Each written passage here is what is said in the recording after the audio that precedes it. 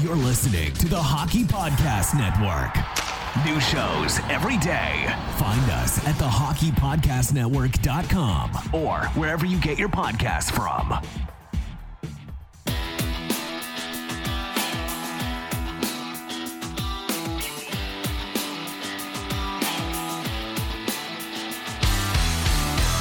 Welcome to your Canadiens Connection on Rocket Sports Radio.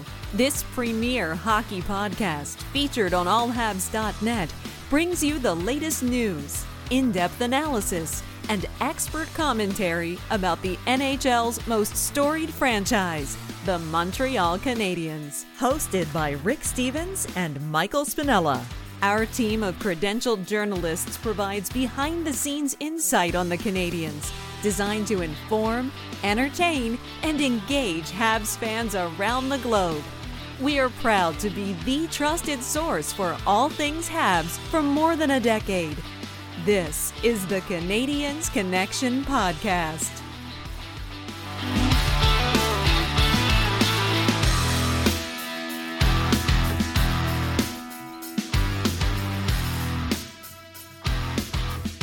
Well, hello, everyone. Welcome to the Canadiens Connection podcast here on Rocket Sports Radio, keeping you informed, engaged, and entertained. We are so glad you're here with us this week. Surprise, surprise, I'm sitting in today for Michael Spinella while he is out and about, otherwise occupied this week. So my name is Amy Johnson. I'll be your host for the next hour.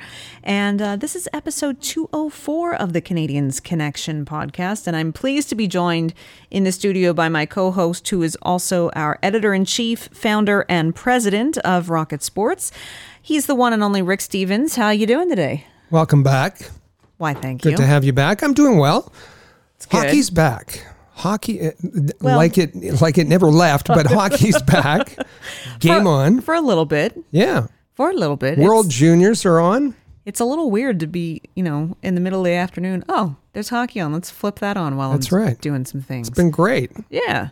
Hockey on. World Juniors. I got a note from our dear colleague Chris G that he's attending his first game, a preseason game, the midget AAA Lac St. Louis Lions. Wow. They're playing Gatineau. Gatineau, it'll come to me. The Intrepid, I think they are. But on the Lac St. Louis team, there is 14-year-old Bo Damphousse. He's he's a 14-year-old defenseman, son of Vincent Damphousse. I was going to say, that's a notorious name. I told Chris that, watch the players, see how they measure up, especially Damphousse, but it's a midget AAA game, so to be taking a look at the benches, because the next Montreal Canadiens coach might be coming from the Lac St. Louis or the Gatineau team. And, take notes for any tips of coaching philosophies, because those will obviously, as Martin St. Louis and Stéphane Robidas both have said that, basically, it's the same. Hockey's hockey. Yeah. Yep. So we kid, but it's fun. But no, actually, I'm not kidding. But all right. We have a great show for you today. Lots to talk about, and we get to hear from some of you, which is always fun. I always say it's my favorite segment on our YouTube show, Habs Hockey Report, the fan interaction, and we're going to get to do quite a bit of that today. But before we get there, in the first segment, we're going to get you caught up on all of the latest Montreal Canadiens news, headlines, roster updates. We're going to give you a bit of a peek at how the Habs prospects are doing, whether it's Laval Rocket news, Trois-Rivières Lions news, or World Juniors news. We're going to hear from new Montreal Canadien Evgeny Dadonov here in just a little bit, and then get you caught up on some other headlines just happening in and around the NHL during what is typically a pretty quiet month in terms of hockey news, but still some headlines to discuss. Before we get to the second segment and our big topic, where we open up the All Habs mailbag. We're going to talk about, we're going to take comments and questions that our listeners and readers have sent in recently, and we're gonna, Rick and I are going to discuss them, react to them, answer some questions. Things like Pierre-Luc Dubois is going to be in there, Jake Allen, developing prospects, things, all sorts of things, plus some fun questions as well. So it's going to be a really entertaining second segment, and we really enjoy the opportunity to get to make you, our listeners and our readers, a part of the show. So that's going to be fun coming up in the second segment. And then we'll, of course, wrap things up in segment 3 with a question of the week for you to answer, as well as getting you caught up on any content around all of our Rocket Sports platforms that you might have missed this last week. And some information on how you can get involved with us here at Rocket Sports Media. So lots to talk about today. Great show. Lots to talk about. Don't forget, today is a perfect example of the fact that this is an interactive podcast and that you can text us anytime via the Rocket Sports text line at 585-3-ROCKET. In fact, some of the questions or comments that we're going to get to today came from the Rocket Sports text line. So send in anytime, 24/7, your questions, your comments, your feedback. 585-3-ROCKET is the place to do that. You can also, if you want to reach us via social media, you can do that by replying to or tagging and following at Habs Connection on Twitter, Facebook, and Instagram. And of course, you can visit our website at CanadiansConnection.com if you missed any of our past episodes, which today you might discover that you missed one that you'll want to go back and listen to, because we're gonna reference some of those a little bit. Kicking things off, just as far as interesting headlines for the Canadians in the last week or so, wedding bells were ringing. It is the summertime. Lots of players have vacations and family events and so forth planned in the summer, but weddings are always popular with the players as well. And Canadians forward Joel Armia getting married in Finland to his sweetheart Emilia Harjunen. And the Canadians had a lovely photograph from their wedding posted, shared on Twitter, and the happy couple just looked beautiful. They do, and on Emilia's Instagram page is kind of just kind of captured Joel kissing her on the forehead. Real special day. And of course, this goes back to, we remember that Joel Armia left the Canadians towards the end of April, missed the last few games of the season because he had a family matter to attend to.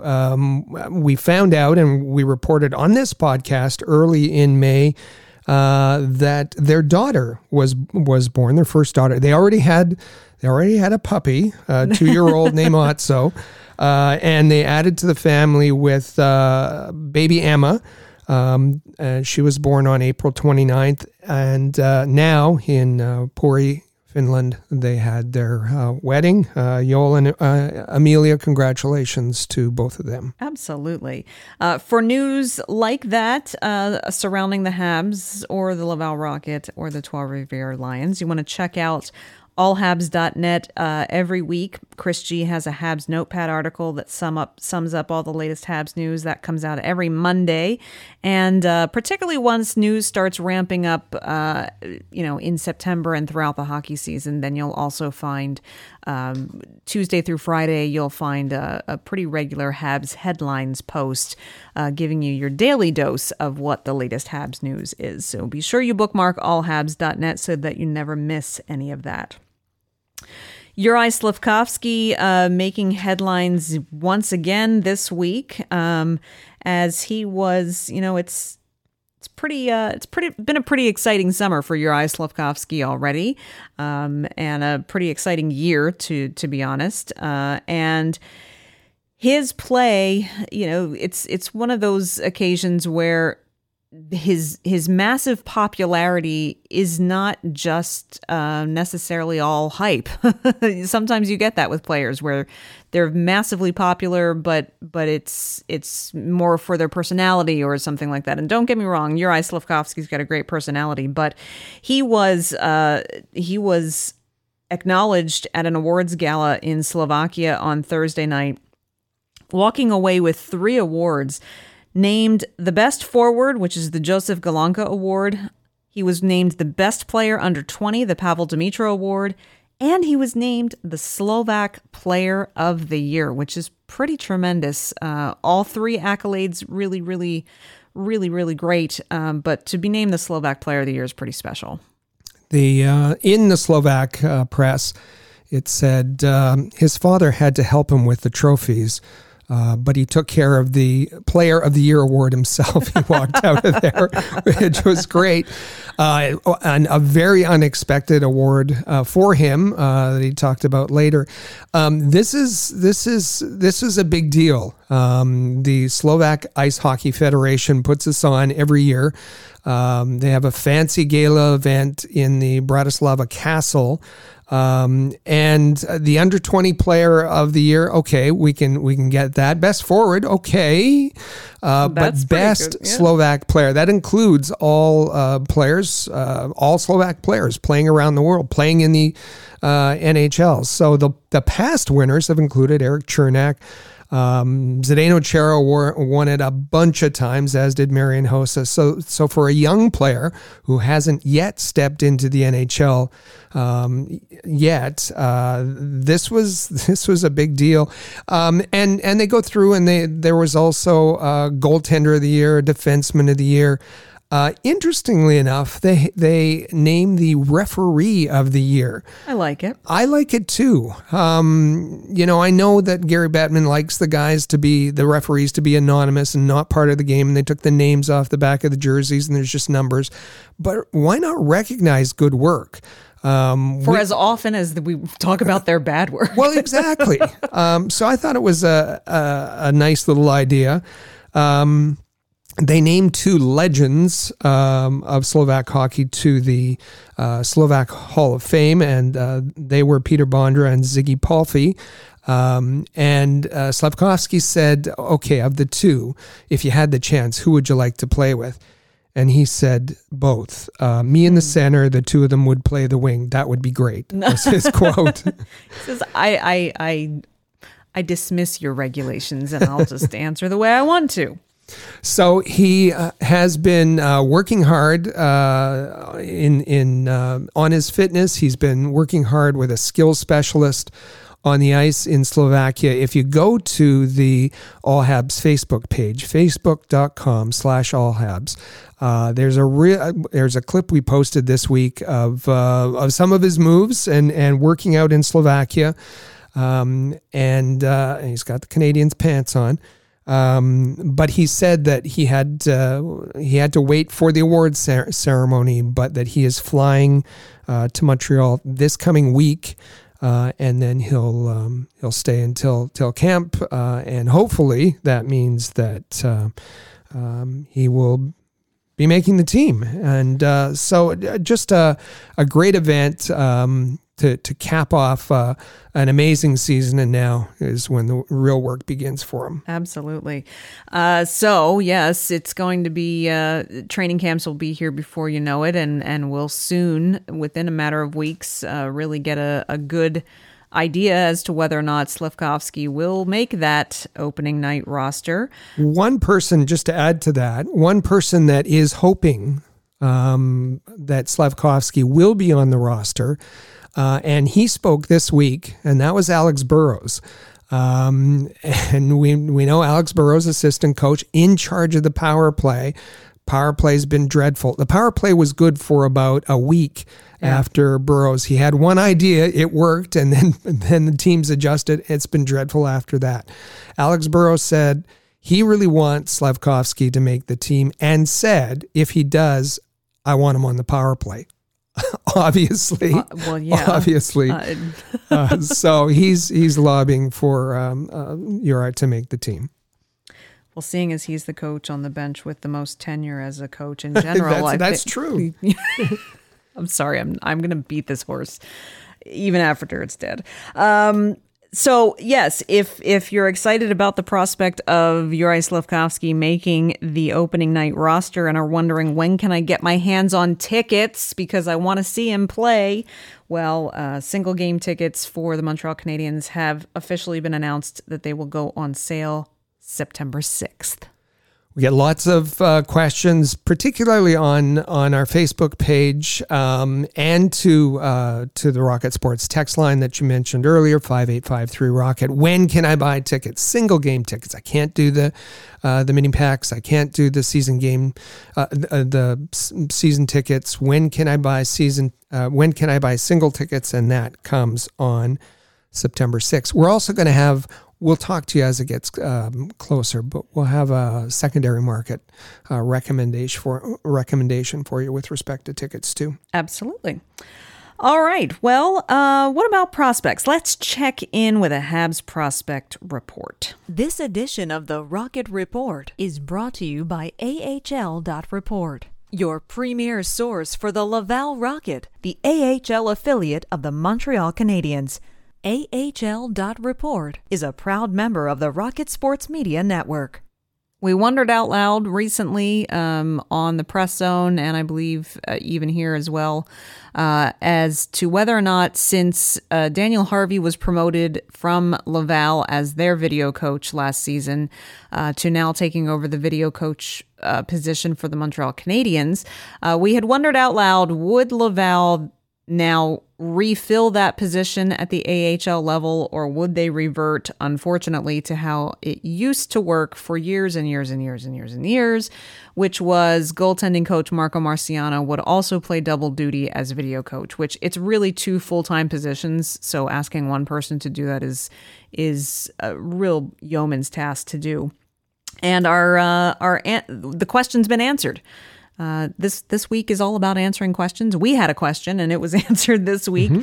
Sure enough, Laval did fill that role with a new hire, hiring Charles Jeannot as their new video coach. From 2014 to 2020, I like this hire. I'm not sure what he's done for the last couple of years since 2020 during the pandemic and so forth, but from 2014 to 2020, Charles Jeannot served as an assistant coach for the Rimouski Oceanic in the QMJHL.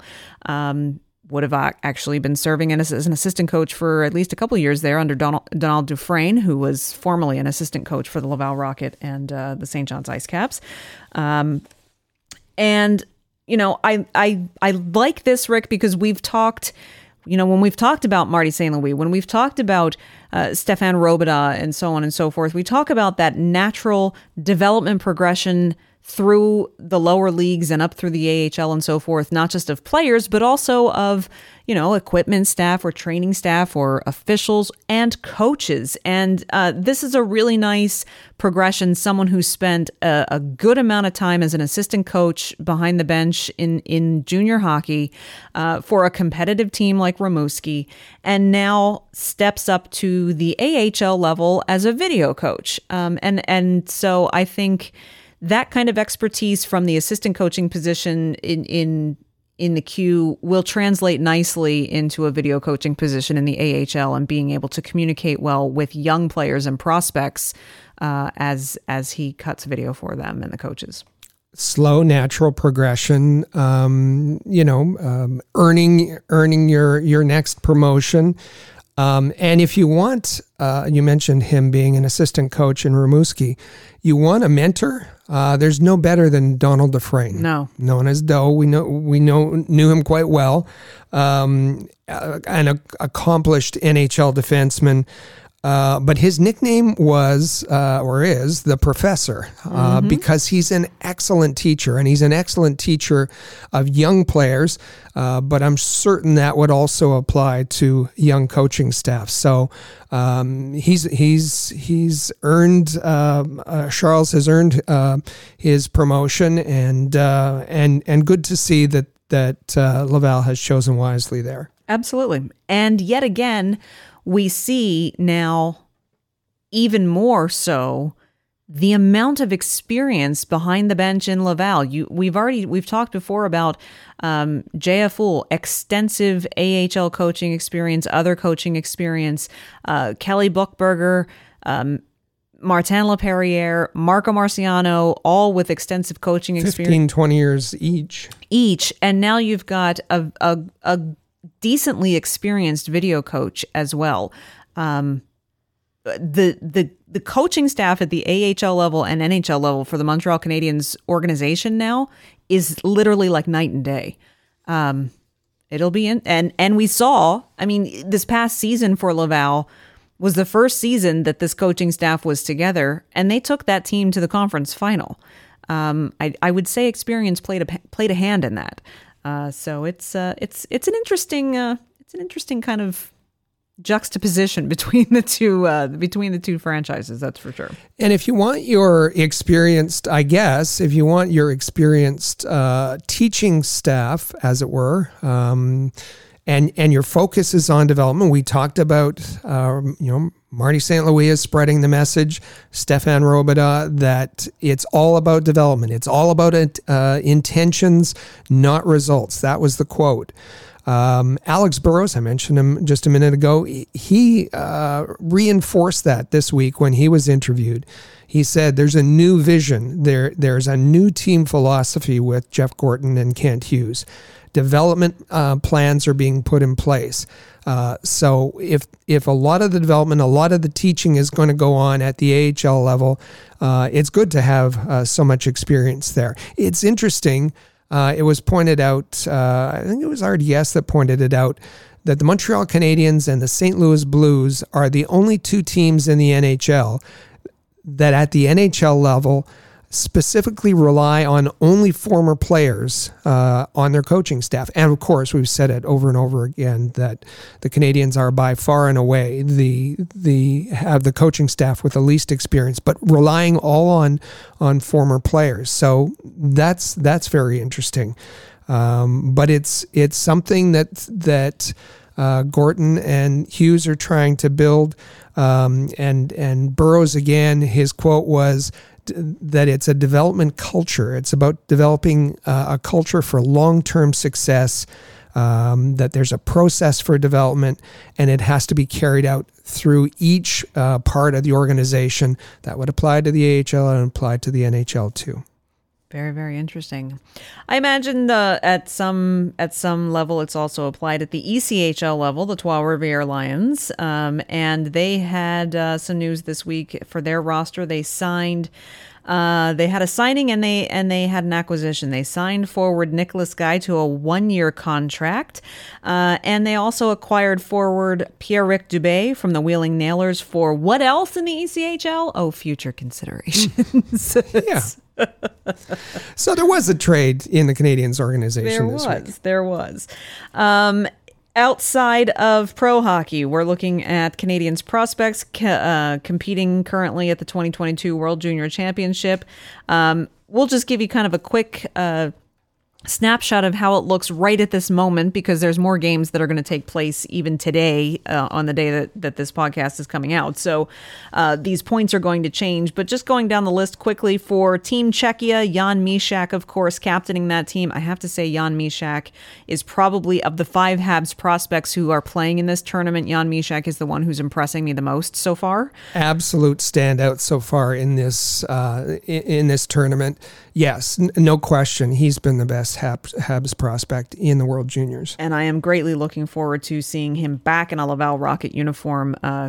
Liked his appearance there a season and a half ago during the pandemic. Can't wait to see him there this fall. But in his 2 games played so far, he's got 3 goals and an assist in his about 23 minutes of ice time. 23 minutes a game he's averaging. Incredible for a forward. Absolutely. He's wearing the C as well, as we said last week. That's right. Team Finland and Team Czechia had a bit of a grudge match with Finland actually coming out in the shootout. Oliver Kapanen and Petteri Nurmi participating in both of those games, averaging 14 minutes and 17 minutes per game respectively. Neither one of them has gotten on the score sheet though. No assists, no goals for either one of them, but they are contributing on the roster. Kapanen he was talked about on the broadcast, and they talked about his compete level, and the example that they used was him doing everything possible to win a face-off. So he's garnering some attention. Nurmi is playing on the first pairing for Finland and playing beside a let's say, a more talented prospect in Topi Niemela, a Maple Leafs prospect, but he is the stabilizer. He is the one who he's the anchor back there. He says that he plays a simple game. He says, "I'm here to help Topi." He's obviously much more talented. A very humble guy, but the coach has put him there to say that with Niemela, who moves the puck, you need someone to stabilize that back end, and that's the job of Nurmi. And the coach said, the Finnish coach said, he just doesn't make any big mistakes. He's very reliable for us. So really nice start to his junior tournament. For Team Canada, there are also two prospects playing there, Joshua Waugh and Riley Kidney. Kidney's actually only played in one game as the 13th forward, so he's only had about 4 minutes of ice time.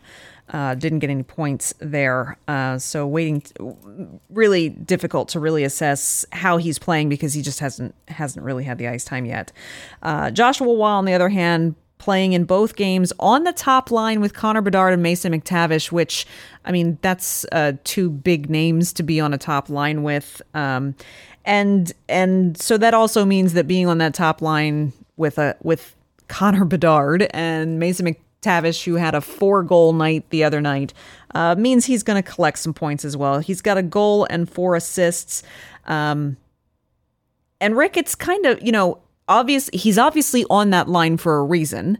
So it's certainly not that he can't keep up with those two, but I think it's also one of those situations where you can also see the areas that Joshua Waugh is going to need to focus on in improving some of his weaknesses on the game as well. Now he's tallied 5 points and but has been, and sounds kind of silly to say, he's been underperforming. That's true. They feasted on Slovakia with the 11-goal game, but Joshua Waugh, yes, he was gifted a prime spot on that top line with McTavish and Bedard, but as they said on the broadcast, he doesn't look comfortable. He's not fitting in. Those two obviously had incredible chemistry. Waugh not fitting into the style of play. And in fact, he said, I think playing with Bedard and McTavish changes my style. I was more of a grinder on the line. So they're the shooters, and he was forced to go to the front of the net, and he just didn't look comfortable. As well, he did look a little a step behind, and last week, if you listen to the podcast, we had played a clip from Joshua Waugh, and he said that the Canadians want him to work on his conditioning, that he needs to improve there, and I think that's been evidenced at the tournament. Canadians want him to learn to play without the puck in all 3 zones, and that's fair. So you saw in this game that there wasn't a natural mesh. So Team Canada head coach Dave Cameron, you're up however a hefty amount. Yeah, a hefty amount. And at the end of the second period, Joshua Waugh was, let's call it demoted to the second line, but still with a good pairing. They promoted Brendan Othman to the first line and put Waugh with to the left of William Dufour and Zach Optichuk. And he looked much better, actually. He looked much better, and he got his first goal of the tournament in the third period. So we'll see how, as the tournament goes on, where he ends up. He said that he has good chemistry with Dufour and likes playing with him off the ice. They're good buddies. So I think he feels much more comfortable in that second line spot. We'll see how it goes from as the tournament progresses. Absolutely. So, of course, as always, for all of your Laval Rocket news and Habs prospects news, be sure that you bookmark and read the content content at ahlreport.com. And of course, listen and subscribe to our sister podcast hosted by myself and Rick Stevens every Tuesday on the AHL Report. And that is the Press Zone podcast. You can find that at thepresszone.fm.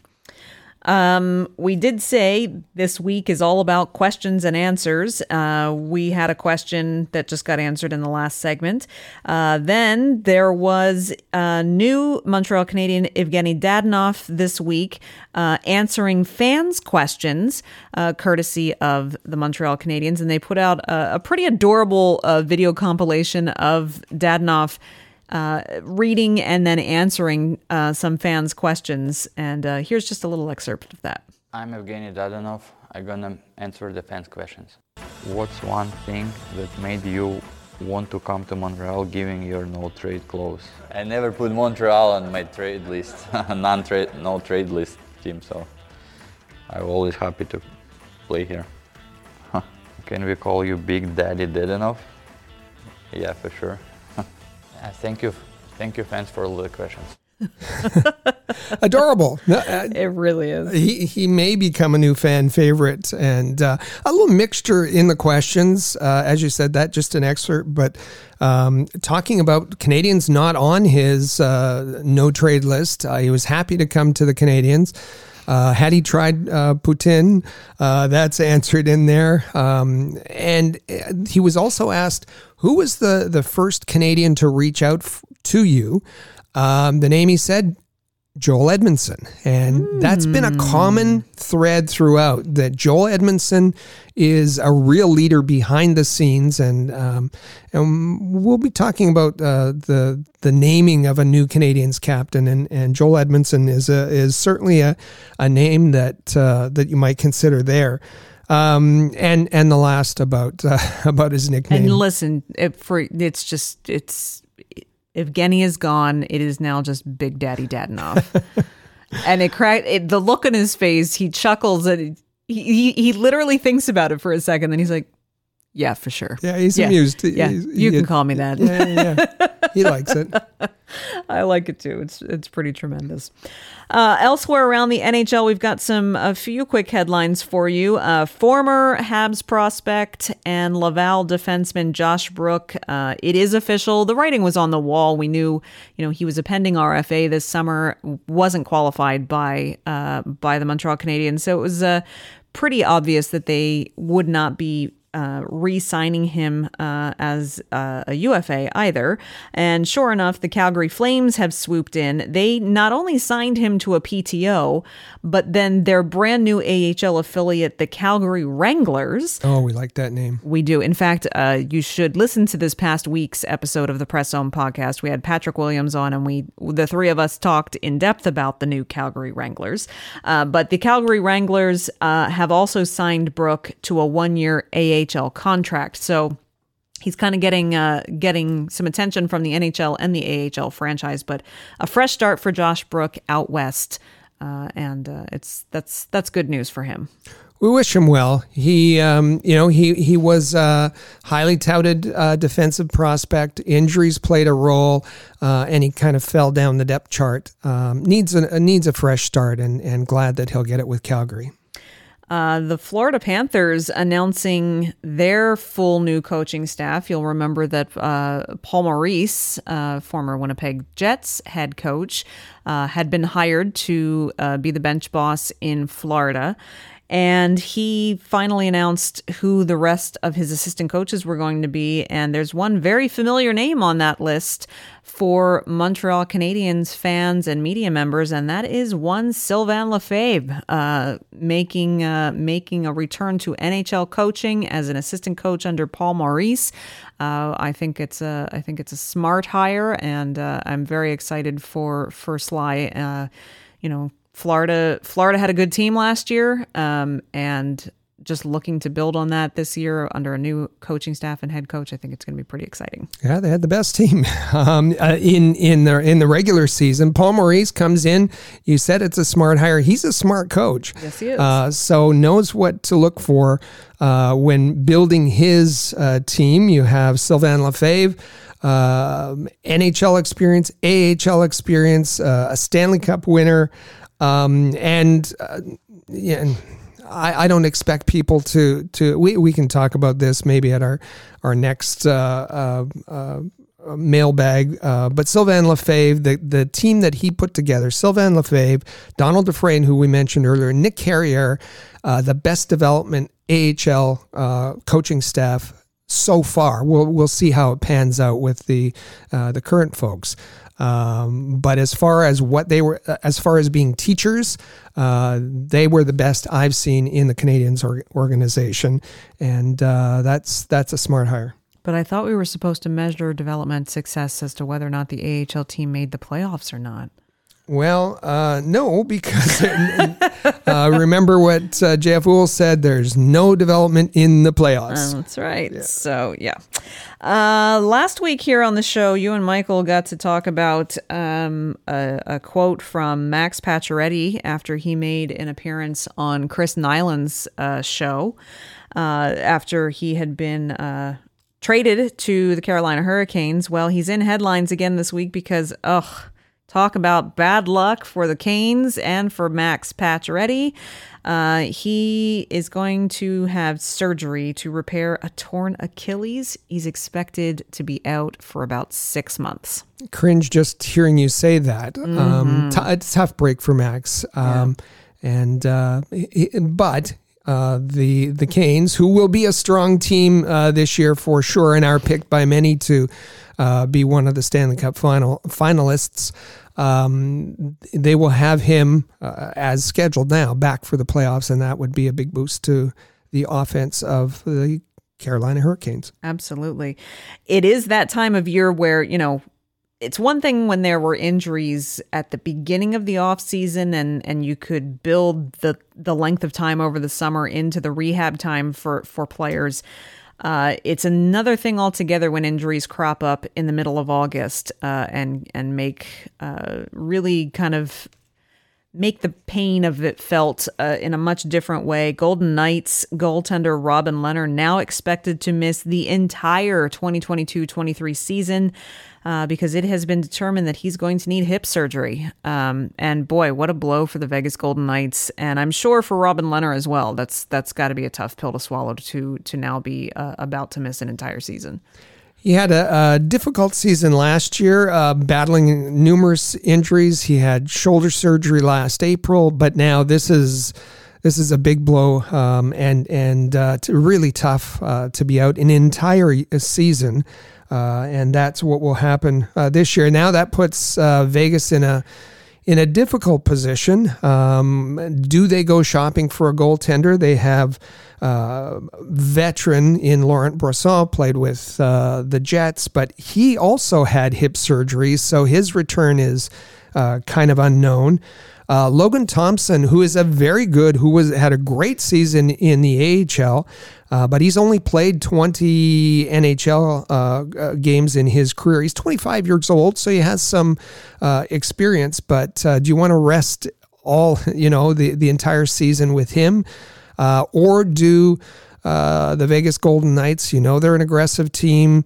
Do they go out and pursue Semyon Varlamov from the New York Islanders? Islanders with Sorokin ensconced as the number one and that $5 million contract. Not that the Islanders really need the cap space, but they have Varlamov sitting there. John Gibson has been talked about as a possible trade from the Ducks. James Reimer from the Sharks. And next segment, Jake, we're going to talk about this a little bit because it could apply to the Montreal Canadiens as well. Just another Canadiens connection, as it were, with Lehner on LTIR.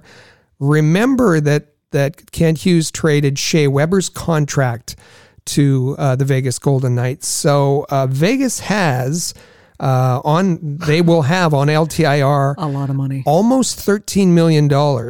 So that's the amount that they will be able to exceed the cap by. Their cap limit, rather than the 82.5 that other teams have, will be in the neighborhood of 95.3 this coming season. So they should have plenty of cap flexibility to go out and find a solution. Do they want Jonathan Drouin as well? Well, if you go to the Facebook page, facebook.com/allhabs, Chris G put out a post this week about both Jake Allen and Jonathan Drouin declaring that they're ready for the season. Mm-hmm. The comments to that are all about Jonathan Drouin, and you want to read them or add yours to it. Yeah.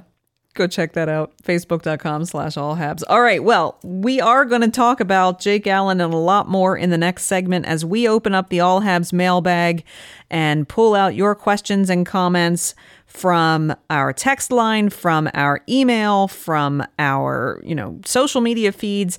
Next segment, we're going to get to all of the topics that you've been asking about. We're going to react to them and answer them right here on the show. You're not going to want to miss it. First and foremost, however, we're going to take a quick break to hear from our sponsors over at DraftKings. So don't go anywhere.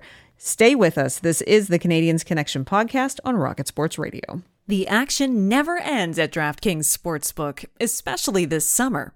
With tons of ways to bet on all your favorite sports, you can fuel your fandom and feel the heat of the season like never before.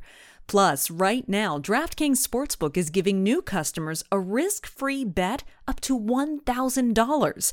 That's right, make your first bet up to $1,000, and if it doesn't win, you'll get another shot to cash in. You can throw down on all the major action for baseball, golf, MMA, and more. Plus, with same-game parlays, spreads, money lines, over-unders, and props, your betting options feel endless. Best of all, DraftKings is safe, secure, and reliable. You can deposit and withdraw your cash whenever you want. Download the DraftKings Sportsbook app now. Use promo code THPN. Make your first deposit and get a risk-free bet up to $1,000. That's promo code THPN only at DraftKings Sportsbook. Minimum age and eligibility restrictions apply. See show notes for details.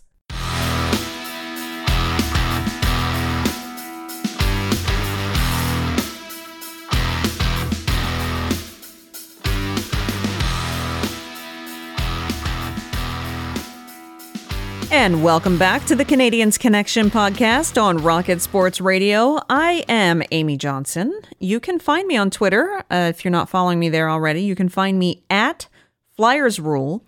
With me in the studio, of course, is our president and founder of Rocket Sports, Rick Stevens. If you're not already following him, well, just shame on you. Come on now. Get with the program. And head over to Twitter. Follow him at AllHabs. And also, while you're there, you can follow at Habs Connection. That's this podcast's Twitter account. You can also follow at Habs Connection on Facebook and Instagram as well. And also visit our website, CanadiansConnection.com.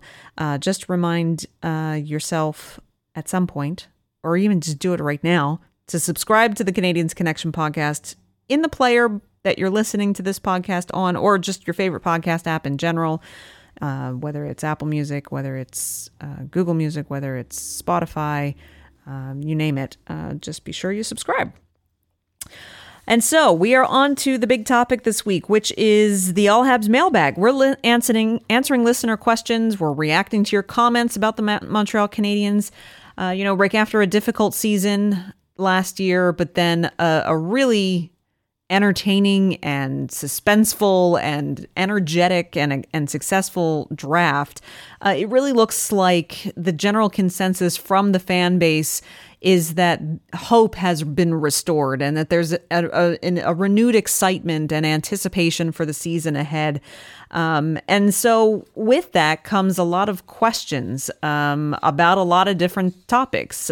Pierre-Luc Dubois has been, the potential trade of Pierre-Luc Dubois and the possibility of him coming to Montreal has been one of the things. We talked a little bit about Jake Allen's future, and particularly now with the news coming out of Vegas, if that changes anything.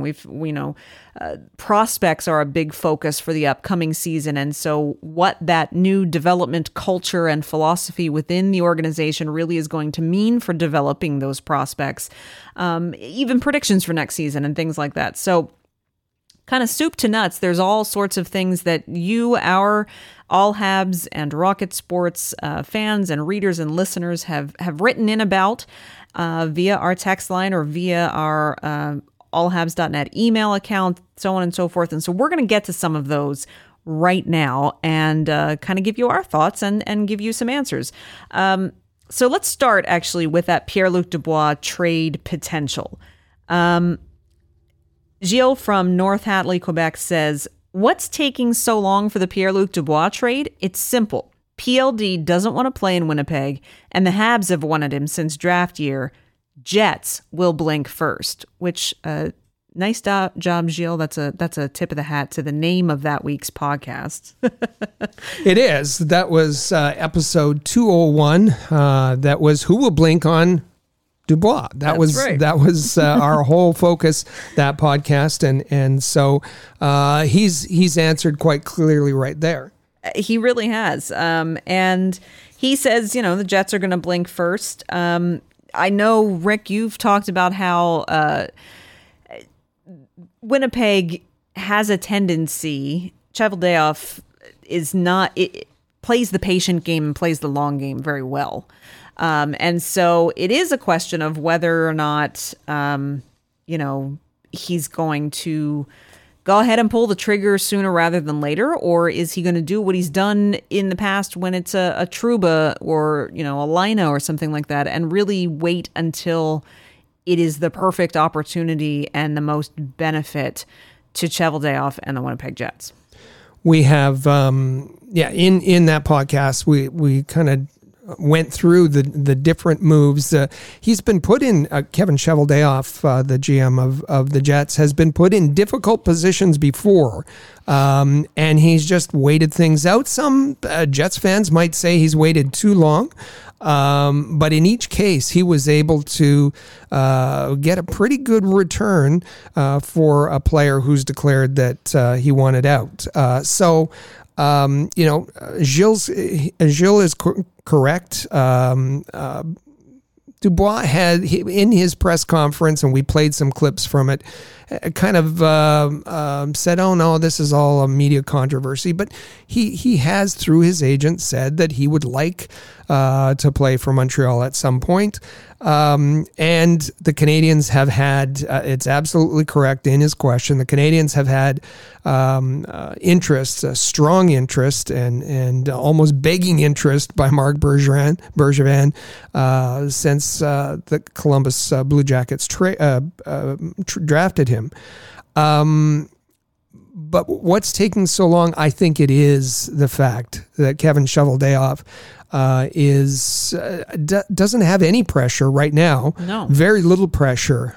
They qualified him. They signed, Pierre-Luc Dubois signed his qualifying offer. It's a 1-year, $6 million deal. I don't think that the Jets really have. I think they want to try once again. They've got their top two centers in Scheifele and Pierre-Luc Dubois. They want to give it another go, and hopefully that the Jets underperformed last year, should have been a playoff team, and that will entice Pierre-Luc Dubois to stay, or just being involved in a competitive environment will motivate him to have a good season because he's still an RFA at the end of the 1-year deal, and he's motivated to play for his contract. The other thing that I want to mention here is this isn't a deal in isolation. It's not just the Winnipeg Jets and the Montreal Canadiens. No. Dealing, and nobody else can have a say. Nobody else can get involved. Why wouldn't Carolina want Pierre-Luc Dubois? Why wouldn't Edmonton or Washington or Pittsburgh or Boston or Colorado? Now, some of those teams, as the Canadians are in cap trouble. They can't just take in Pierre-Luc Dubois. They've got to send some money out, as do Carolina, Edmonton, Washington, Pittsburgh. But look at Boston and Colorado. They have cap space, and they're certainly going to have a whole lot more cap space by the time the trade deadline comes around. Why wouldn't a contender want to add a piece like Pierre-Luc Dubois? that you could have with your team for a long time. And why wouldn't the Jets want to wait to that point until they can maximize the trade value? I think that Kent Hughes is smart here. He's being patient. He doesn't want to overpay. And do the Canadiens need Pierre-Luc Dubois right now? No. So this is. I don't expect that anything's going to happen right away. Everything, Gilles is right, except where he says it's simple. This isn't simple. It's rather complicated, and I expect that we'll be talking about Pierre-Luc Dubois throughout the season, certainly to the trade deadline. The other one other hot topic that we've already kind of touched on a little bit earlier in this show is developing Habs prospects. And, we've said until we're blue in the face here on the Press Zone podcast, even in our short run that we've had so far for a few months on Habs Hockey Report on our YouTube channel.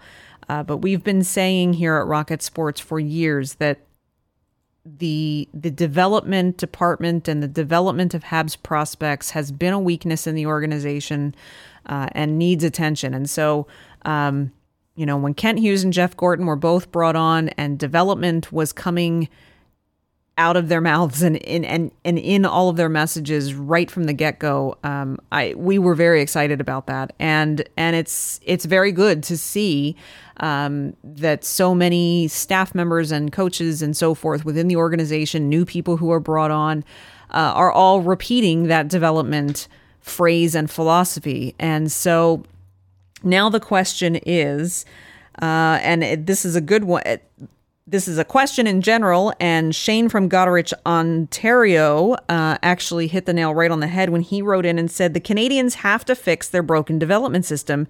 How can they graduate more and better players to the NHL? And Shane, that is like the golden ticket question. That's been the issue that the Habs have had for so many years, is that they get their development just completely stagnates once that transition to the NHL happens. And not only does it stagnate, it stalls, and sometimes it even goes backwards. And so, Rick, really, that is the question of how will this new organizational outlook and new staff that are put into place, how can they now ensure that there is a better transition into graduating more prospects into the NHL?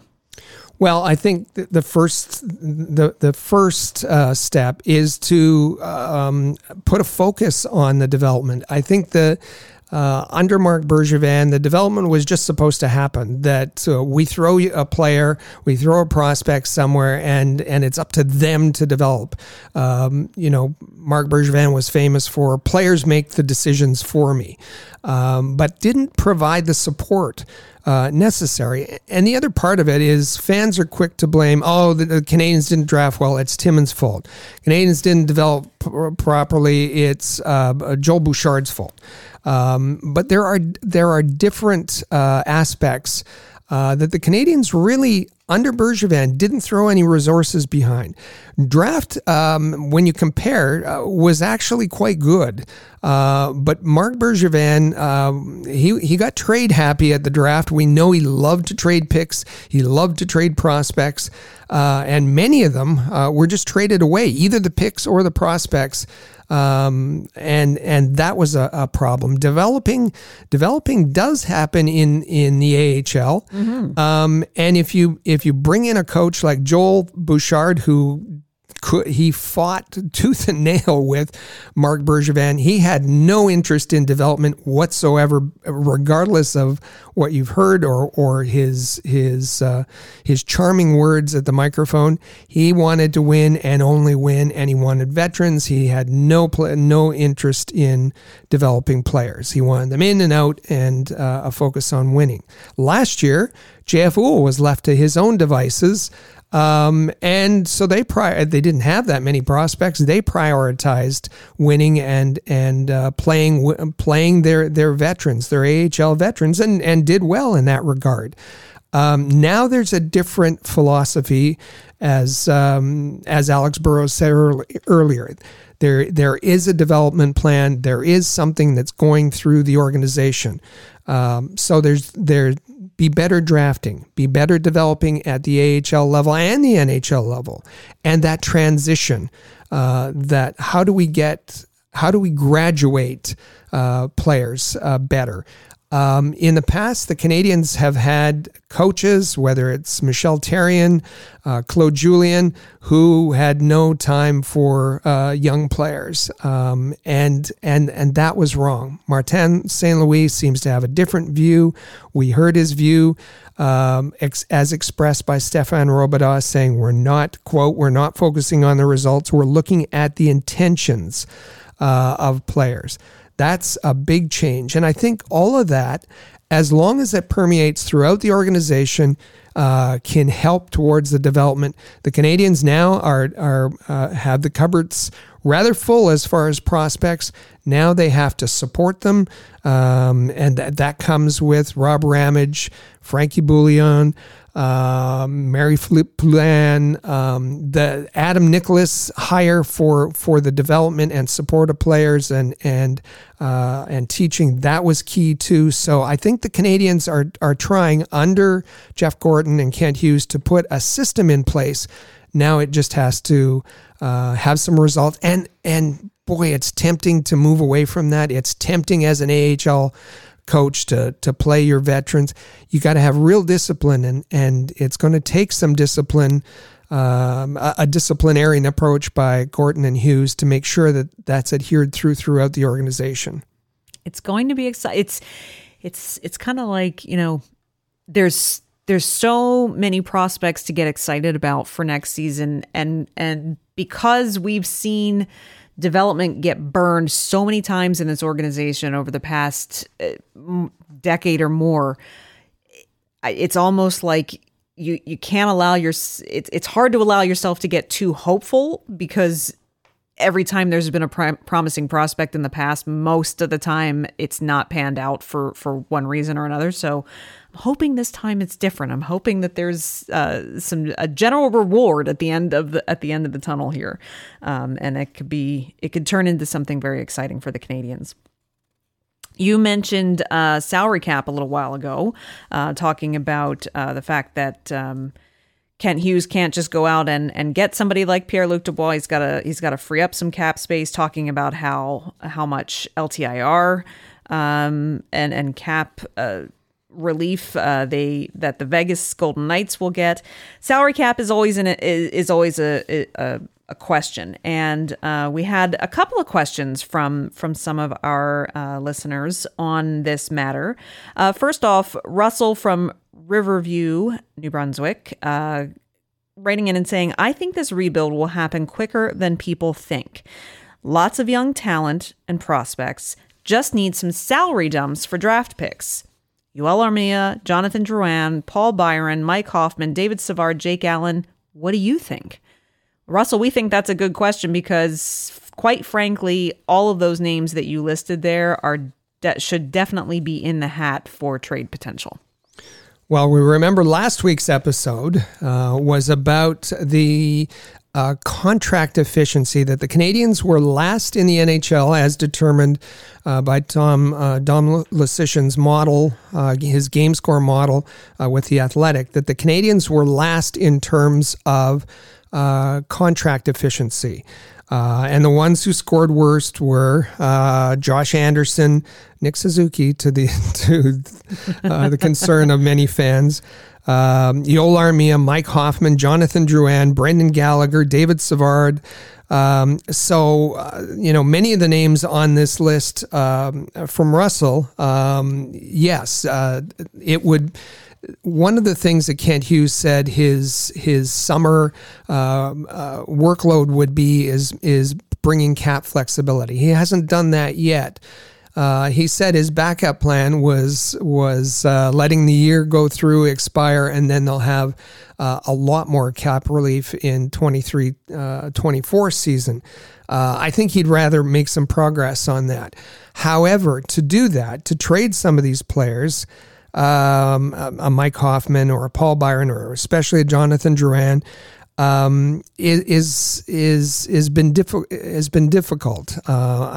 We know that some of those names have been shot by Kent Hughes this year, but let's go back to the Jeff Petrie trade. We remember the criteria that Kent Hughes so clearly put out, that he won't add a sweetener. He won't add take this contract and I'll give you a draft pick or a young prospect. He doesn't want to take back a burdensome contract.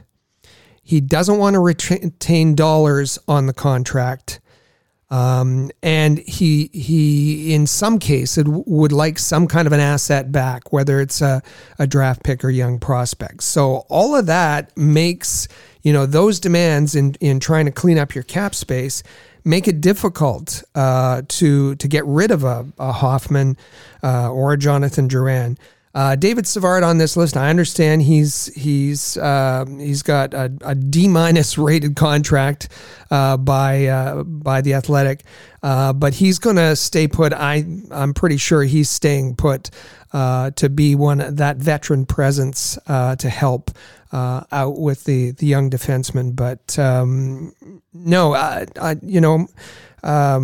I think Russell's got a good point here that these are the areas of focus in order to get this rebuild happening and moving it along. Our good friend Dino from Ottawa, Ontario, with a great question that some people also may genuinely wonder to themselves and just not ask, and that is, what's the penalty for playing over the cap?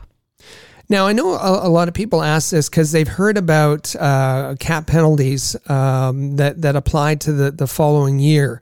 And that those have to do with bonuses, that if bonuses in the contracts take your cap number over the maximum, then there's a penalty applied the following year. But his simple question, what's the penalty for playing over the cap? That is, you don't get to play. You must be cap compliant by the drop of the puck on opening night. You just have to, or you don't play. So, pretty severe penalty. That's why teams don't play. And there are teams that take advantage of that 10% overage in the off season to maneuver their roster. But you must be compliant by the start of the NHL season. You just mentioned in one of the questions we just talked about here with salary cap, you talked about the complexity of trades, particularly when someone like Kent Hughes has laid out all of their kind of conditions for the the right environment for them to go forward with a trade. And so making trades is certainly a topic of conversation. The center, now that Petrie and his trade is complete, we knew that Petrie was going to probably be the big kind of marquee trade for Kent Hughes this summer. Now the focus, while yes, the Drouins and the Yoel Armia or the Mike Hoffmans are certainly there's still things bubbling about that. The name that comes up the most often now is Jake Allen. And exponentially more so now that the Robin Lehner news came out, with Vegas now in some serious trouble in terms of their goaltending tandem. I'm actually just going to quickly read through. We have 3 questions, but they're all related to Jake Allen. So I'm going to just read through them quickly, and then Rick, we can kind of talk about this scenario. First, we have Rick from Fort McMurray, Alberta, who says, I think that Jake Allen may be on the verge of being traded. Book it. Well, we hear you, Rick. We hear you. All right. Stan from Brooksville, Maine says Jake Allen is a good, serviceable goaltender. I wouldn't be surprised if he's dealt. We wouldn't be surprised either. We'll talk about it in just a minute. But first, Marc-Andre from Gatineau, Quebec says, I bet you that Kent Hughes is talking with Vegas GM right now to trade Jake Allen and trade Jonathan Drouin to Carolina because they lost Max Pacioretty for half a season. Well, okay. Let's just, I like it, Marc-Andre. Let's go. All right. Yeah, Rick, it's Jake Allen. Jake Allen is certainly, I mean, the future for Carey Price this season is still a giant question mark. And so it does make things a little more difficult in trying to plan for the season when Carey Price's playability and physical health is still a question mark and not yet answered. But Jake Allen certainly could be a solution for someone who is looking for a goaltender. Yes, for sure. And we talked about Vegas, and Marc-Andre says, there's got to be conversations with Vegas. It's certainly possible. And we've heard that teams, unidentified teams, have made overtures about Jake Allen this summer, including rather recently. Jake Allen is a fan favorite. He's a good guy. We talked last week about the charity work that he's done in New Brunswick and has done for many years.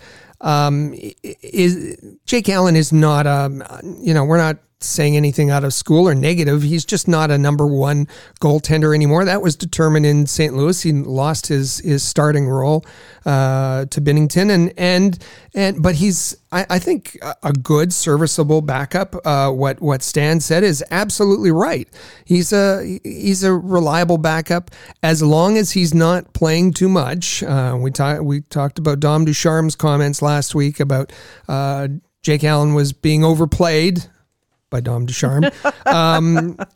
And he's just not, he's not in the mind space. His body can't deal with it anymore, being a number one goaltender, and he doesn't deliver, he isn't able to deliver his best performances. So if there's someone out there who's offering the moon for Jake Allen, do you jump on it? Absolutely. However, the push and pull of this is that Kent Hughes, they still want to ice a competitive team and have a kind of a competitive environment. They're going to be out of the playoffs. They're going to be near the bottom of the schedule, but they want a competitive team. Do we remember what this team was like under Dom Ducharme and how discouraged everybody was, and the morale and how it was just fans were upset, players were upset. It was just a terrible place to be. So unless he gets an offer that just completely blows him away, I see him wanting to hold on to Jake Allen, and yes, there's Montembeault is there. Not an NHL goaltender, but can be a good fill-in for a team at the bottom of the standings. Carey Price, unknown what his injury situation, how many games he's going to be able to play. So I think that Kent Hughes and probably Marty St. Louis are comfortable with that arrangement for the season. Taking Jake Allen out of that mix, boy, you better be getting something pretty impressive back if you're going to trade him. And I appreciate that you left out the Cayden Primo component, because it's been said until everyone is blue in the face, including Cayden Primo's tandem partner, Kevin Poulin, that Cayden Primo should not even be a consideration for the NHL this year. He needs to build on what he did in the postseason for Laval last year and spend the season concentrating on dominating the AHL. The only relevant thing I'll say here about Primo is that he is one of the reasons Kent Hughes needs to clear cap space, because they haven't re-signed him yet. He's one of the players who still waiting for a contract extension. So can't do that until some money is made available. So you were talking a bit about probably, how things are going to look for the Canadiens this coming season, likely not making the playoffs, likely probably going to be in the bottom quarter of the standings this year, I would guess. And that's okay as long as there is some solid development happening and getting young prospects ready to be competitive contenders in future years. All of that is great. But of course, it brings us to predictions for the 22-23 season. And Perry from Mount Pearl, Newfoundland says, I wonder if the Habs will hold their title of worst in the league to have the best chance of winning the Connor Bedard sweepstakes. And Rick, I actually had a viewer on our All Habs channel who alluded to something similar to this a couple of weeks ago in one of the questions I had asked on that show. And I'll say now what I said in response then as well. And it kind of goes right along with what you were just talking about in terms of watching the kind of environment that these players are in this year. Sure, Connor Bedard is quite a shiny, dangly object to want to be in the contention and in the running to get your hands on come next draft. But you can't put, it was one thing for last year's team to go through what they did under Dom Ducharme and the absolute despair and agony and anger and frustrations and confidence getting stripped and all of those types of things. A, you don't want to do that 2 years in a row. And B, that's not a healthy environment for prospects to learn in. And so while I do think that they're going to be in the bottom quarter of the standings, for my opinion, I don't think that they're going to be, I don't think they're going to come in last place again. But what do you think? Boy, that's tempting, though. Boy, that's tempting. I know. Connor Bedard is, we talked about there not being a generational player in the 2022 draft. He's a transformative player. And boy, you can understand why fans are just salivating at the prospect that he may be, within reach of the Canadiens draft in 2023. Perry, I understand Perry from Mount Pearl, favorite place, one of my favorite persons in hockey, Brian Rogers, in the pride of Mount Pearl, and former broadcaster of the St. John's Ice Caps. I think that the Canadiens, I think the problem will be solved for them. I honestly think that the problem will be solved for them. Has anybody noticed what's going on in Chicago? The giant sell-off. I think the Hawks will be terrible. And I think just the morale. And when it gets to the trade deadline is one of their other big pieces. Is Kane Taves going to be moved I don't know. But even the hits that they've taken already, DeBrincat, Kirby Dach. There's the mood at now that the only saving grace for Chicago is Luke Richardson because the team will want to be playing for him. But I think Chicago is going to be bad. I think the Arizona Coyotes are going to be real bad. And playing in a 5,000 seat arena is not going to inspire a lot of their players. So I think there are teams that are going to be worse than the Montreal Canadiens this coming year. Will they be in the bottom five and eligible for the lottery? And might they win the lottery and move up a couple of possible for sure. But I don't think, as they did this year, I don't think they're going to have the best lottery odds for the first overall pick. But Perry and Mount Pearl, I fully understand why you'd want to see that happen. Now, a different kind of question, and Rick, I remember a couple of weeks ago on the show that you mentioned that in the month of July, suddenly your listenership from Slovakia went through the roof. Yeah. Can't imagine why that would be with the drafting of two pretty prominent names this year. And I echoed that on Habs Hockey Report on YouTube as well. In the month of July, Slovakia catapulted to the second highest viewership of a country for our YouTube channel as well. And this here we have from Lucas from Lucenic, Slovakia, writing in and saying, "Hello, let me introduce myself. I am an enthusiastic fan of the Montreal Canadiens. We are very happy for Juraj Slafkovsky as number 1 pick at draft." And his question is, will he be the best rookie this season? I think he will. Well, why not? He's won everything else. I know. Come on. If you're a Slovakian, why wouldn't you say, yes, he'll be the best rookie this season? But we remember that Cole Caulfield was the odds-on favorite by everybody to be the Calder Trophy winner this past season, and unfortunately that didn't come to pass. And I wouldn't want that pressure on Slafkovsky. I don't think that he's going to be used in that way. I think there's going to be a fair amount of well, who knows? His club play was a little subpar, but he flourished on the big stage, and he has some flaws in his game. How will that translate to the NHL level? Will he see any time in the AHL? I think again that in his case it will be decided for him because again he's not the only player.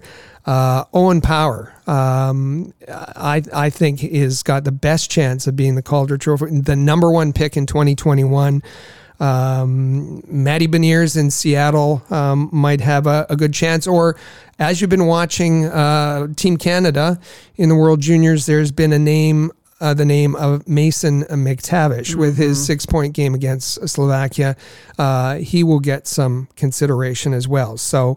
I think it's great to be hopeful and never bet against Slafkovsky because he's on a roll this season. And he's going to be fun to watch. And he's going to be a lot of fun to watch. And it's fun to be able to interact with Lucas and all the other Slovakian fans who have joined us recently for not only Juraj Slafkovsky, but Philippe Machar. Absolutely. Welcome. Tell your friends and family. Mm-hmm. Bring the Slovenska. We love it. The next question we have, our last two questions, two completely different kinds of topics, but kind of fun ones. I've been holding this one till you joined us on the show. Well, I appreciate that. I don't think Michael would like to answer this question. Since it's a question from Rebecca in Syracuse, New York, with my name on it, actually. Says, Amy, how did you become a sports reporter? And what advice do you have for someone thinking of making it a career? Well, Rebecca, thank you very much. I appreciate the question. And, sports journalism is fun. Let's not mince words. Sports journalism is fun. Sports journalism is also grueling. It's cutthroat and it's a lot of work. So it's a great question. It's a 2-part question, so I'll give this a 2-part answer. How did I become a sports reporter? I went to university originally, got a bachelor's degree in, at the time, a degree that was called telecommunications. No, that's not how to be a telephone operator. Telecommunications at my university was radio and video and television production. And so I have a Bachelor of Science in that. Went on and did an internship at a local PBS television station during my university career. It was part of my university requirement. Learned a ton at my internship, where we launched a weekly long format news magazine program.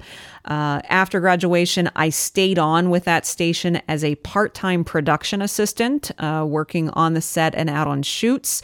And during the course of me being a production assistant, I was eventually offered a position to become, for that show that I was helping out behind the scenes, I was offered the position to become a reporter producer for that show. And so I spent close to 5 years working as an on-air reporter and producer for this long-format news magazine program, producing 2 5+ minute features per week, and did that, as I said, for almost 5 years, about 4.5 years, and then left that business because commercial news wasn't really wasn't my passion per se. I enjoyed a lot. I learned a ton. And just kind of soaked everything in from that experience that I could, and then went on to start my own voice acting and voiceover freelance business.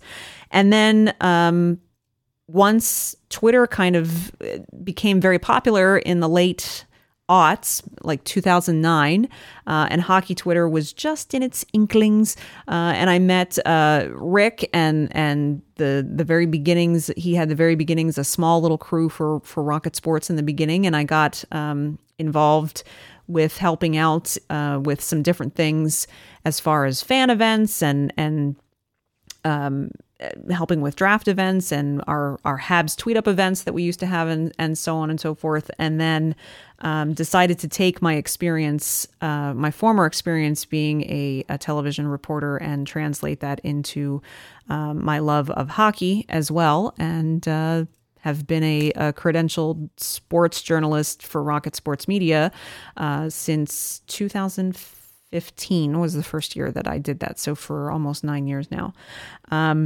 So that's how I became a sports reporter. My advice for someone who wants to make it a career is first, no matter who you are, no matter what your background is, no matter how old you are, whether you're a teenager, whether you're in university, or whether you're in your 40s or 50s, if getting into sports journalism is something that you want, get some education. That doesn't necessarily mean having to go to a 4-year university to do that and get a bachelor's degree, but take some classes, take some basic journalism classes, take some basic writing skills classes.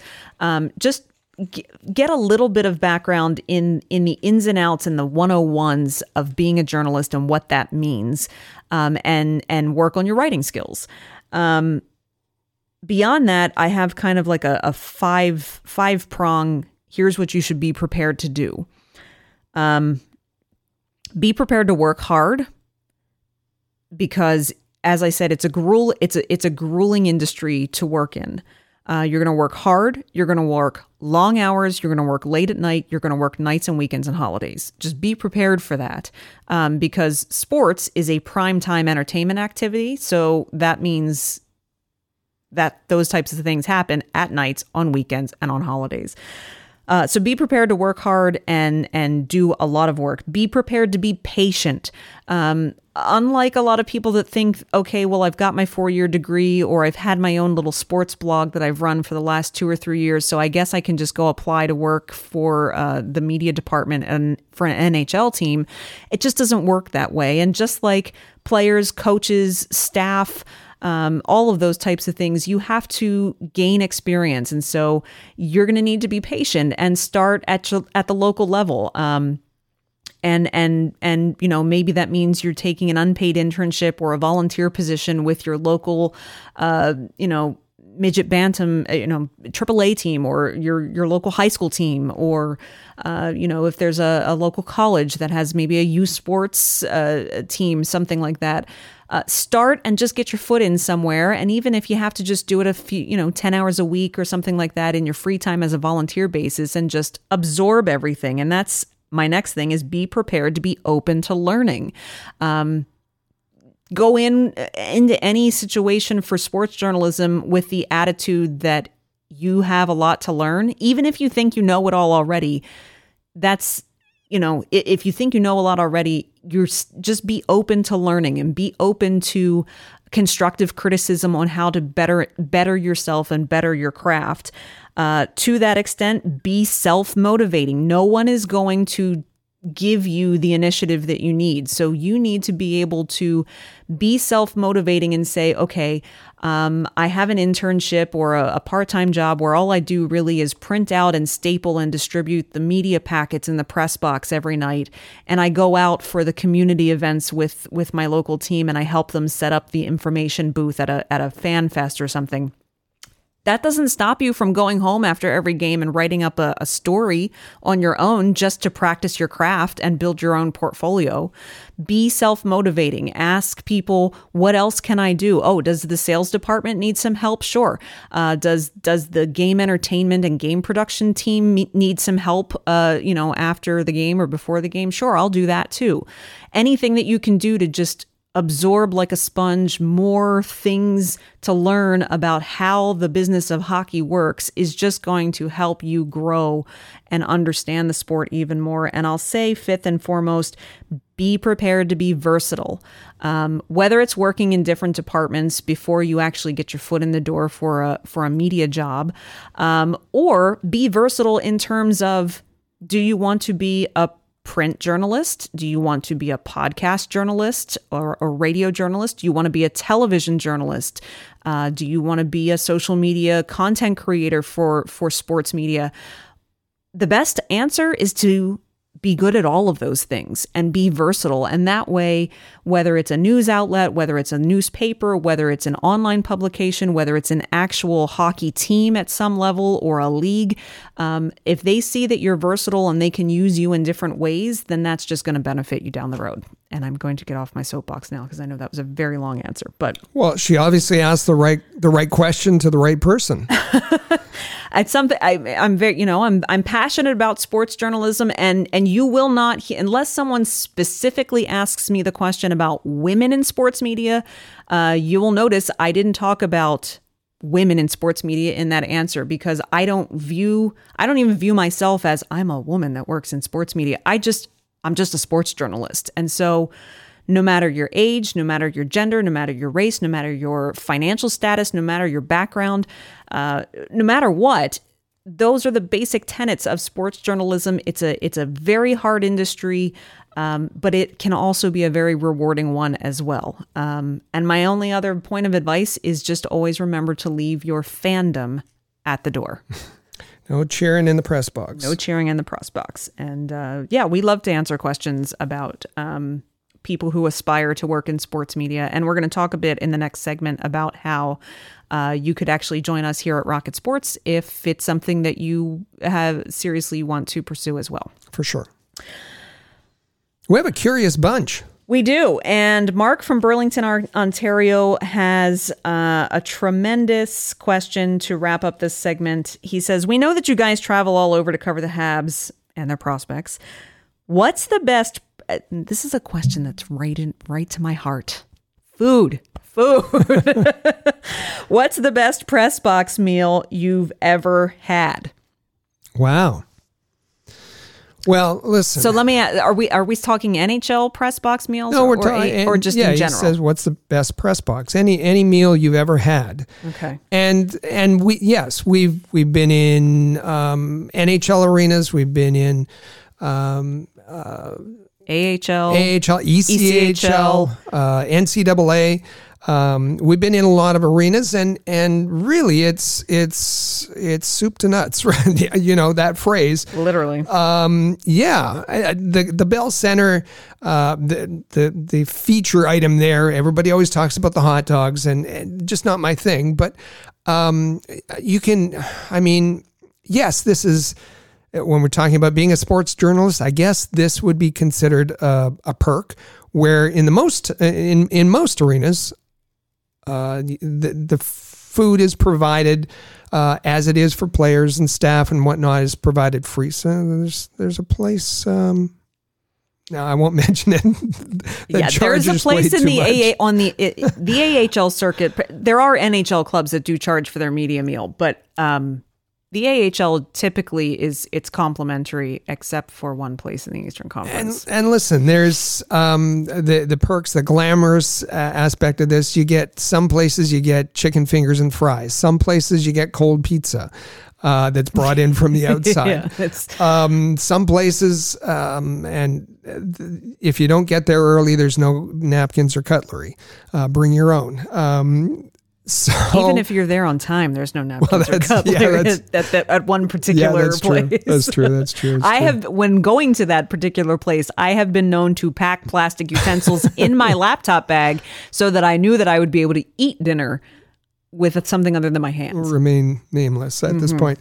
In addition to the media meals, and there's chocolate, the desserts as well. Pete Mahovlich, a scout, just loves going to Hershey because all of the chocolate and chocolate things that they have in Hershey. Well, I actually, for me, Hershey on the AHL circuit, at least in the Eastern Conference, Hershey is my favorite. I'm just gonna go ahead and say nice hot meal, and it's always a buffet. Different. Yeah. It's a buffet. They have a salad bar and they have a hot food buffet. They have an extensive dessert table. Yes. Cakes, lots of chocolate, cookies, pies, you name it. Muffins, yeah. Muffins. They always have also a separate just hot dog machine. You can have all the hot dogs you want as well. They have a full stock of boxed arena popcorn in the corner. You always make sure that you grab a box of popcorn on your way out. Hershey does it. Hershey Park Entertainment does it very nicely. Well, and you mentioned snacks. Snacks sometimes are snacks are different. Pretty extravagant. Up in the press box, yes. In the press box, yeah. In Philadelphia or in Buffalo, the popcorn, the hot pretzels, the star. You like the candy section. The Wells Fargo Center, yeah, they're up in the press box. They have the soft pretzels. They have chips. I think they have hot dogs as well, but they have a whole like candy buffet. So you can have all of the M&Ms, Skittles, Starburst, Swedish Fish that you want. And yeah, Russ Cohen, we're thinking of you. Russ Cohen with his Swedish Fish, absolutely. Sportsology on Twitter. Yeah. I also have to say I got to go to PPG Paints Arena in Pittsburgh for the USA All-American Prospects game back in, I think, 2015 or 16. Anyone who knows me knows that arena nachos are my weakness, and Pittsburgh has them in the freaking press box. And 2 nights covering the All-American Prospects game I ate double my weight in nachos. Well, talking about American-based prospects, NCAA, any NCAA event, the spread that they put out is unbelievable, and they would be an honorable mention in this search for, as Mark asked, the best press box meal. There are many of our listeners who absolutely adore Chipotle when they're in the United States. Penn State will cater Chipotle. So, they've had pretty good barbecue. They've had, it's really high class, first class organization, and the press meal is pretty amazing.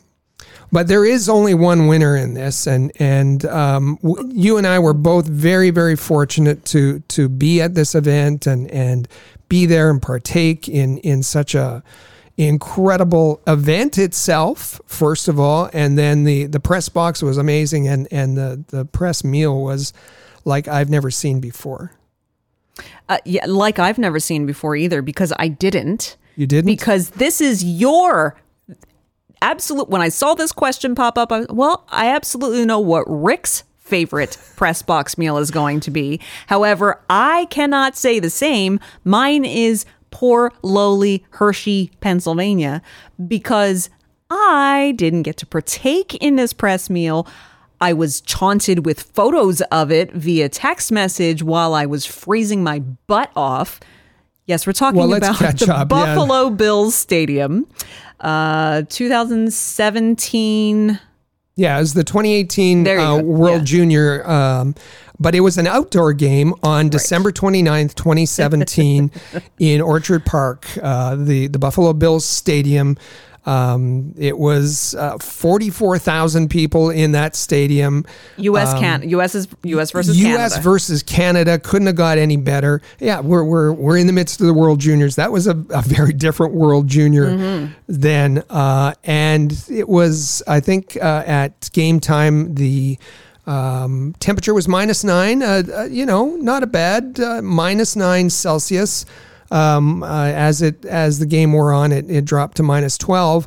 And a blizzard rolled in. But yes, just an absolute dumping of dozens of inches of snow.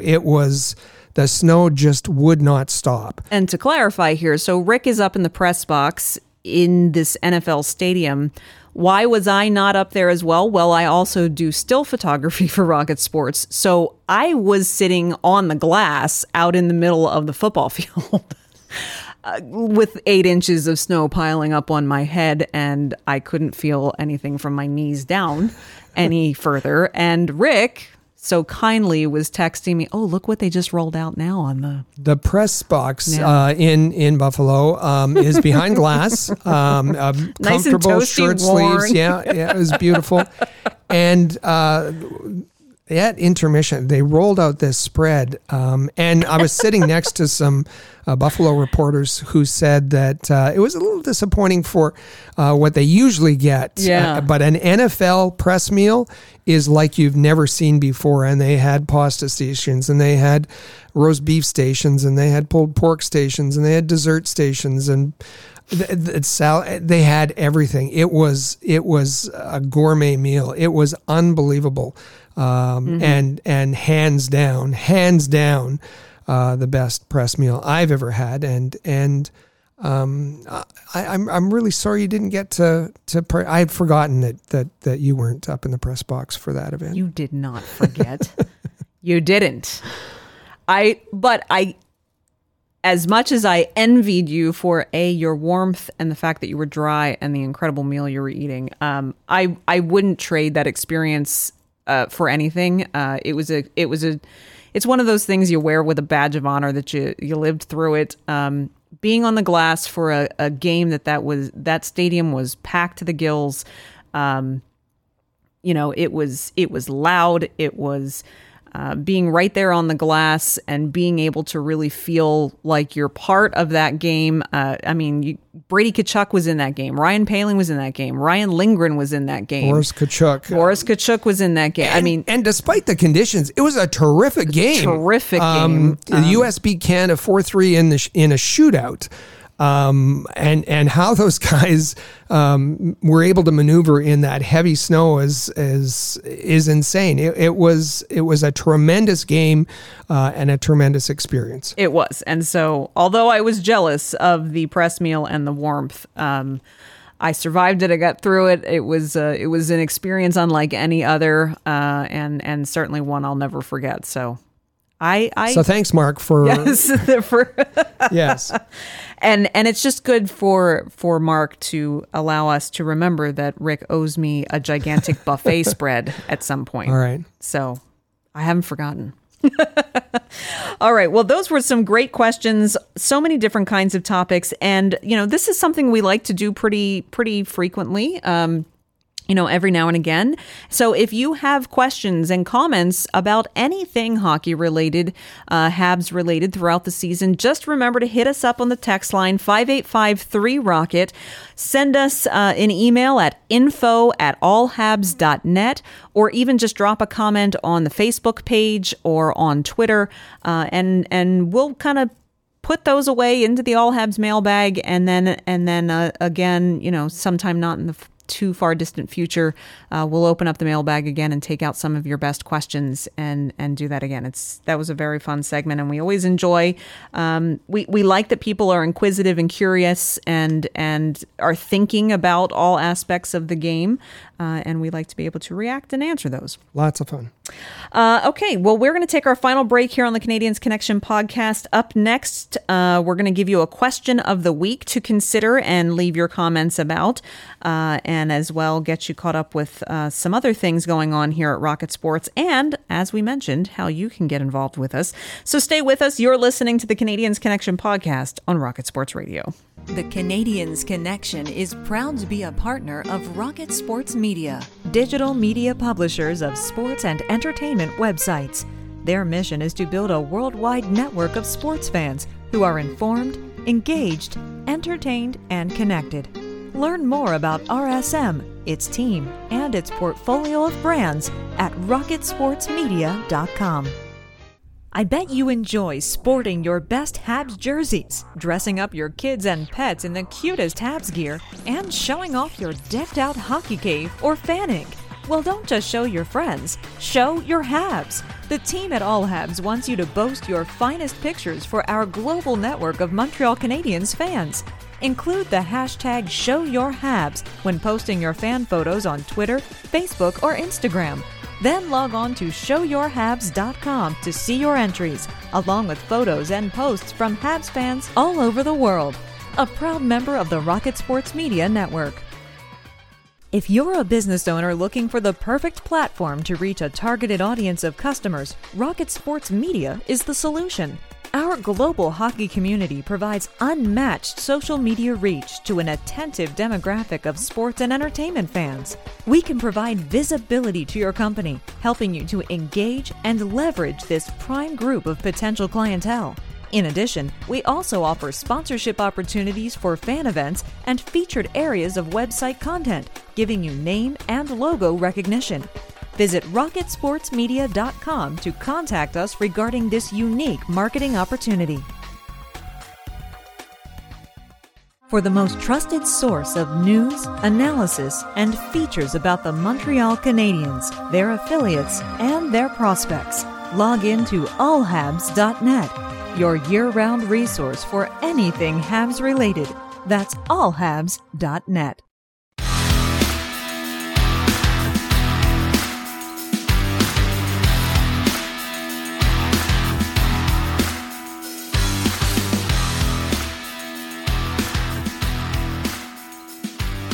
And welcome back to episode 204 of the Canadiens Connection podcast on Rocket Sports Radio. Don't forget, you can follow us at Habs Connection on Twitter, Facebook, and Instagram, as well as visit our website and bookmark it at CanadiensConnection.com. Subscribe to the podcast, and as we just mentioned, hey, text us anytime. Questions, comments, feedback, you name it. Rocket Sports text line is always open at 5853-ROCKET. Here in this segment, got a couple of great things to get you caught up on. First and foremost, of course, we want to make sure that you didn't miss any of our content across all of our platforms this past week. We mentioned in the first segment to be sure to bookmark and visit allhabs.net often for Chris's Habs notepad that comes out weekly, Habs headlines, posts. Before you know it, there's going to be game previews and game recaps happening there as well. So get it bookmarked. As well, on our YouTube channel, be sure you subscribe to our YouTube channel and hit the notification bell so that you're made aware every time we post a new video. That's at youtube.com/allhabs. Every Thursday, I host the Habs Hockey Report there on YouTube. Talking about all the latest Habs and Laval Rocket news, sometimes with exclusive interviews as well with some of the Habs prospects. Lots of fan interaction as well. This past week's episode is a World Juniors update, so a little bit of everything, some news and so forth, and then some great interaction with the fans, as well as, don't forget, you still have time. We've extended the deadline a little bit. You still have time to get in your video submissions. I put out a call to fans on last week's episode for Fan Appreciation Month to send in your videos of your Habs collection of jerseys or gear or hockey cards, pucks, your the way you have your family room decorated, if you're, have it all decked out like a hockey viewing room, that kind of thing. All of the details on how to submit your videos to be featured and shown on an upcoming episode this month of Habs Hockey Report on our YouTube channel are in last week's episode, so be sure you check that out as well. And on, as we've mentioned, of course, be sure you subscribe to this podcast and our sister podcast on ahlreport.com, The Press Zone, at thepresszone.fm. We will, Rick and I will be coming to you again on Tuesday with probably another World Juniors update because we'll be getting pretty close to figuring out what the matchups for quarterfinals are going to look like and any additional prospect news. So you want to be sure to check that out on Tuesday. I just want to emphasize the fact of subscribing. We have lots and lots of new listeners, so we want you to subscribe to the Canadiens Connection in the player that you're listening to this, in the podcast app that you love to use. Subscribe so that you don't miss any of our content. The listenership, we told you last week, through July and early August, we've been setting records for the Canadiens Connection. We're one of the top podcasts, hockey podcasts in Canada over the summer. So you want to make sure to subscribe. And so when the season starts, we'll have all kinds of information for you. Absolutely. There's also, we talked about in the last segment, that you could have an opportunity to join the Rocket Sports team if sports journalism is your thing. Then you want to be sure to get experience wherever you can. And it's something, it's one of the core foundations of our mission here at Rocket Sports Media is providing an avenue and a vehicle for aspiring journalists to kind of get their feet wet and hone their craft a little bit, learn from some industry, veterans and professionals, and also have fun at the same time and just join a great team that's got a lot of fun. So, Rick, now is the time if people want to start thinking about whether or not that's something that they're interested in doing for this upcoming season. Now is the time to reach out to us. If you go to allhabs.net, allhabs, all one word, allhabs.net, there is a Join Our Team tab right at the top of the page, and there's a couple of questions for you there to let us know who you are. And what we're looking for is talented folks, motivated folks, committed folks, because we like to enjoy ourselves when we have a terrific team that all gets along. And you may be a student who's looking to gain experience. You may be a young professional who's graduated and finds you need more experience, or you just might be an experienced hockey mind looking to share your expertise and your ideas. And listen, there's all kinds of fan blogs, hockey blogs that pop up and go away. And as we said, we've been around for more than a dozen years. We're the Montreal Canadiens, both broadcast and website that you can trust. We're independent, fully independent, but we act professionally, and we try to give valuable experience from, as you said, industry leaders. You talked about your experience and your ability to train some of our young writers or podcasters, and that goes a long way, because our alumni list is the folks that have graduated from Rocket Sports over the last dozen years or so, have gone on to positions in the media. And as John Liu had said, if you work for Rocket Sports, we know who you are. So we want to give you an opportunity to join our team. Again, go to allhabs.net, join our team tab, and submit your application. And of course, that means, yes, if you're looking to be a writer, then allhabs.net, of course, is looking for staff writers. And you might do all sorts of tasks there. You might file some game reports. You might publish press releases. You might gather and write up some news headlines, things of that nature. But in addition to writers, sports journalism isn't limited to just sports writers. Keep in mind, if you're someone who is into editing, in terms of publication editing, graphic designers, podcast producers, social media specialists, online community managers. If you love talking with people on Facebook, and would like to manage an allhabs.com, an allhabs.net community on Facebook, we'd love to talk to you as well. So lots of different ways that you can get involved in sports media if writing isn't your forte, but even if writing is something that you want to do. So just go to that Join Our Team page on allhabs.net and submit an application. And we'd love to hear from you and chat with you about finding a way to make a good fit. Our Canadiens Connection question of the week this week, feel free to drop us the answer to this on our text line, 5853-ROCKET, or on Twitter, Facebook. The question of the week is, will Kent Hughes trade Jake Allen before the start of the season? We talked about this, Rick. We talked about this plenty in this episode, but now we want to hear from all of our listeners if they think Jake Allen will be on the trading block before the season begins. This question was driven by you. This is what our All Habs community on Facebook in particular, facebook.com/allhabs. That's what our community's more than 50,000 Habs fans have liked that page and participate. And that's what our community's talking about. Will the Canadiens trade Jake Allen? And so we want to hear from all of you, your opinion on that question. Habs prospects still on the hockey calendar this coming week. Team Canada facing off against Team Czechia. So Jan Mysak playing against Joshua Wall and possibly Riley Kidney Saturday night. And then, of course, 2 days later, Canada will be playing Finland. So again, the Team Canada prospects facing off against Kapanen and Nurmi. So be sure to check those out. Lots of exciting hockey as the the qualifying round continues. Michael Spinella will be back in the hosting chair next Saturday, August 20th, for the next episode of the Canadiens Connection podcast. But I do thank you all for listening to this week. And Rick, thank you for inviting me back to co-host. Great to have you here. Great discussion. Great answers to the question. Thanks so much for doing this. Always so much fun. And of course, just a reminder to subscribe to the Canadiens Connection on your favorite podcast app.